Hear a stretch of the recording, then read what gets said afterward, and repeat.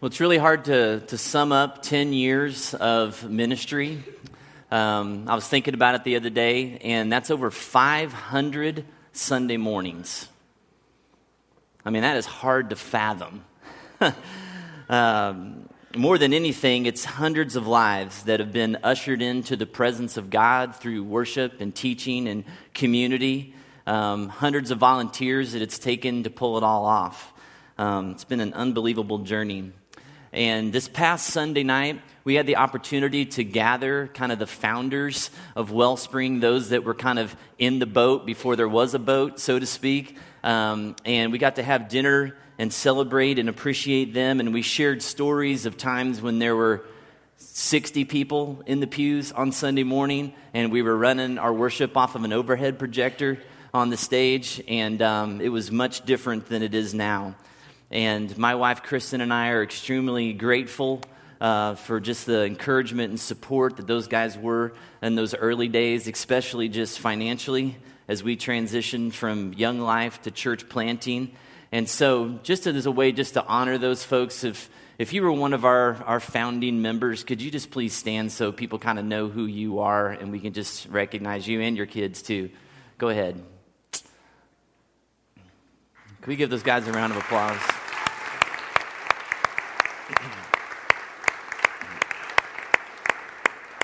There was about 13 of us originally, and it's crazy to see what God's done. Also, if you were here at our first service, October 1st, 2006, could you please stand and see if there's anybody that was actually here that day? Go ahead and stand up if you were here on our first service, besides our original folks. Kimball, nice. Yes. The Powells, the Blakes, awesome. Yeah, thank you guys. That's great.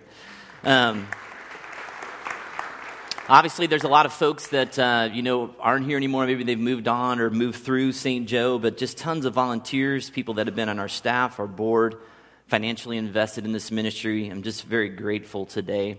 It was really humbling to watch the video, as I said before, to see some of the people that, have expressed how God used Wellspring in their ministry here to impact their lives.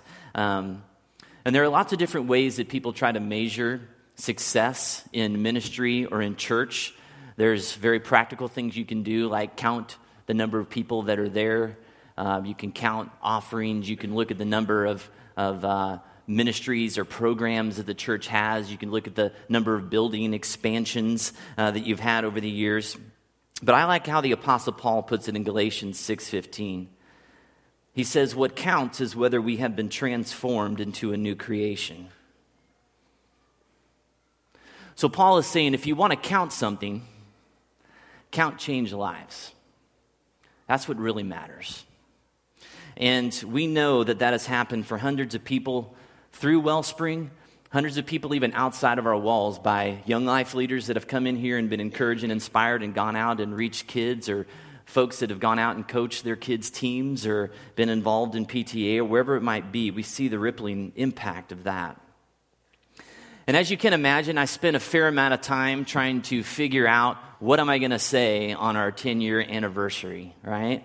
And I'm sure a lot of pastors have and will continue to kind of use a landmark event like this to maybe paint a vision for what the next 10 years of that church might look like, and they might do it with a slick PowerPoint presentation and maybe even a full-scale model of the new sanctuary, on the outskirts of town they're going to move into someday when they've really arrived, or maybe some new ministries they want to start. But here's what God keeps bringing me back to. And it's a story that we took a look at during our The Way of Jesus series last school year, and it's from a message. I'm pretty sure the title was The Way of Clarity. And it's really two stories that happen back to back in Mark chapter 10. And both stories are centered around this question that Jesus asked people in the story, where he says, what do you want me to do for you? So I want you to go ahead and open your Bibles to Mark chapter 10. It's page 921 in your pew Bibles.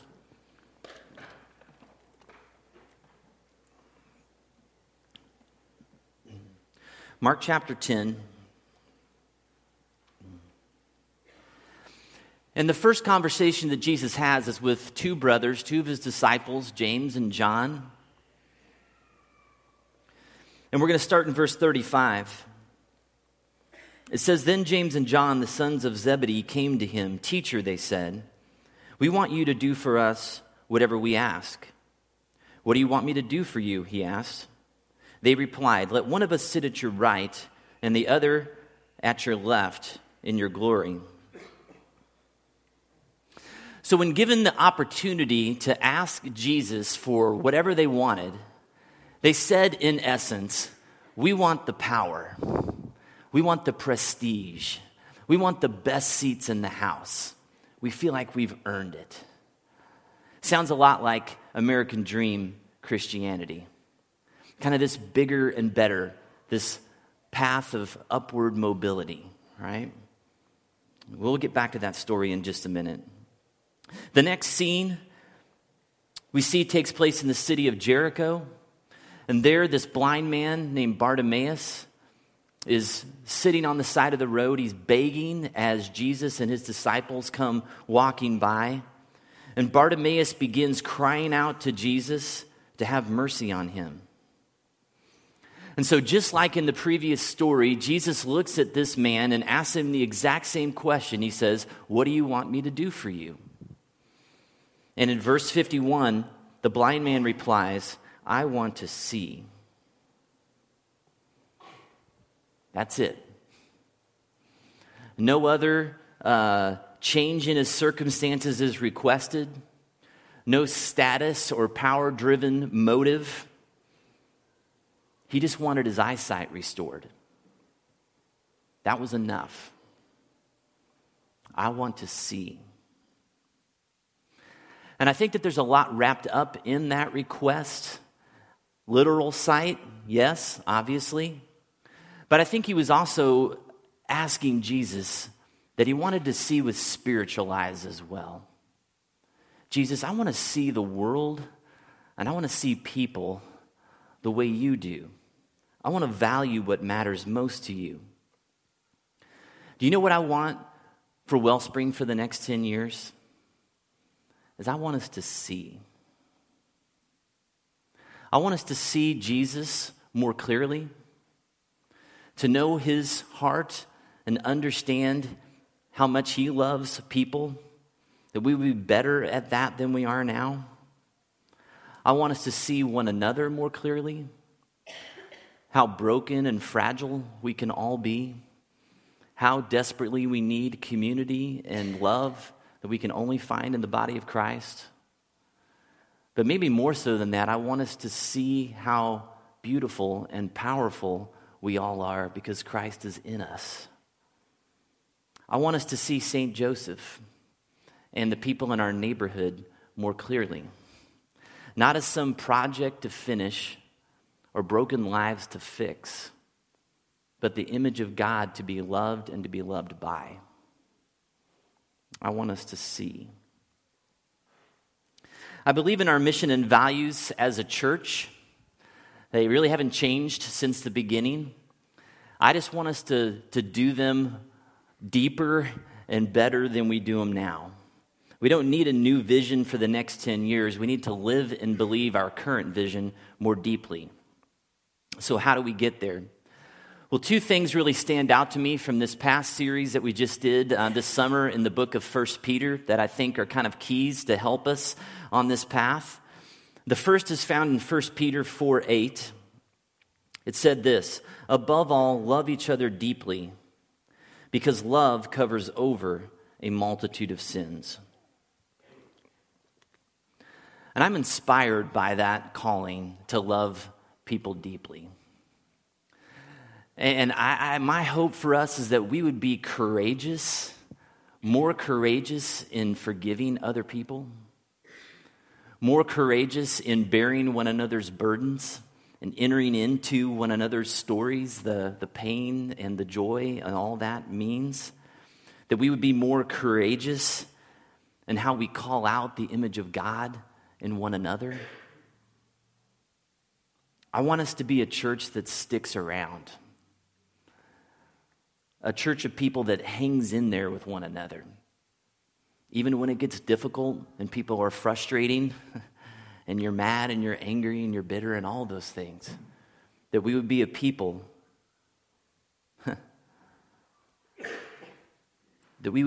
that covers over one another's sins, even when we don't feel like the other person deserves it.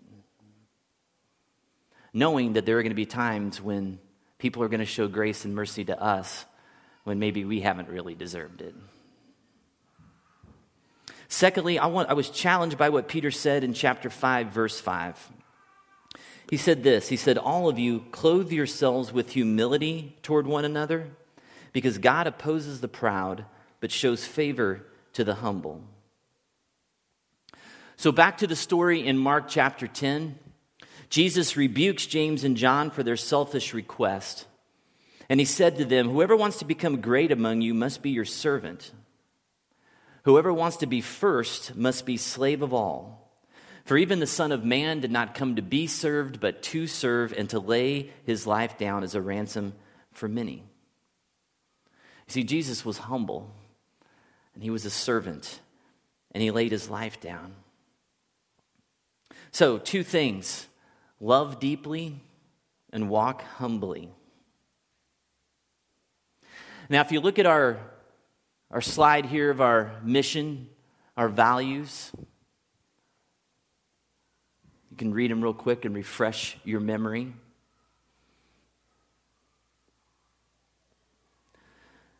Really, guys, as we move forward, I just want to do all those things well by loving people deeply and walking humbly. Whatever that means for our church, in terms of numbers or buildings or programs or people or whatever that is, I think God will honor that. Because you see, Jesus bids us to come and die, to lay our life down. It's a path of downward mobility. It's a path that Jesus himself took. And if we could say 10 years from now that we are loving God, loving one another, loving our community more deeply, that we are a more humble people, that we see more clearly with our spiritual eyes, I think I'd call that a success. The Old Testament prophet Micah gives us such a great example of the posture of that idea, that spirit. He says this in Micah 6:8. You've probably heard it before. He says, he has shown you, O mortal, what is good. And what does the Lord require of you? To act justly and to love mercy and to walk humbly with your God. To act justly and to love mercy and to walk humbly. And I think Wellspring would do well to just kind of stick to that script moving forward. But as somebody mentioned in the video, we're going to have an enemy that's going to oppose us, whose job it is to infiltrate our ranks and destroy this church and everything that we've put into building this community in 10 years. And so we need to be vigilant and alert, as we also just studied in 1 Peter, right? Knowing that there's an enemy that roars and prowls around looking to devour us. So as we close today for the message part of our time, I want to invite you into a posture with me this morning that basically shows with our bodies kind of what we just declared, at least I did, with my mouth, in terms of loving people deeply and walking humbly. So in just a minute, I'm going to invite you, if you're willing, if you're like, dyed-in-the-wool Wellspring, and like this is your church home, and you, the people here, you love and care about, and you believe in what we're doing, I want to invite you, and if you're physically able, to get up out of your seats and to go into the edges, the middle, the front, the back, wherever we can find some carpeted space. And we're just all going to get down on our knees together, and we're going to grab the hands of the people next to us, and I'm just going to lead you all in prayer, and we're going to finish up our message time with that. So if that's you and you want to join us, go ahead and find a place of carpet that you can join us.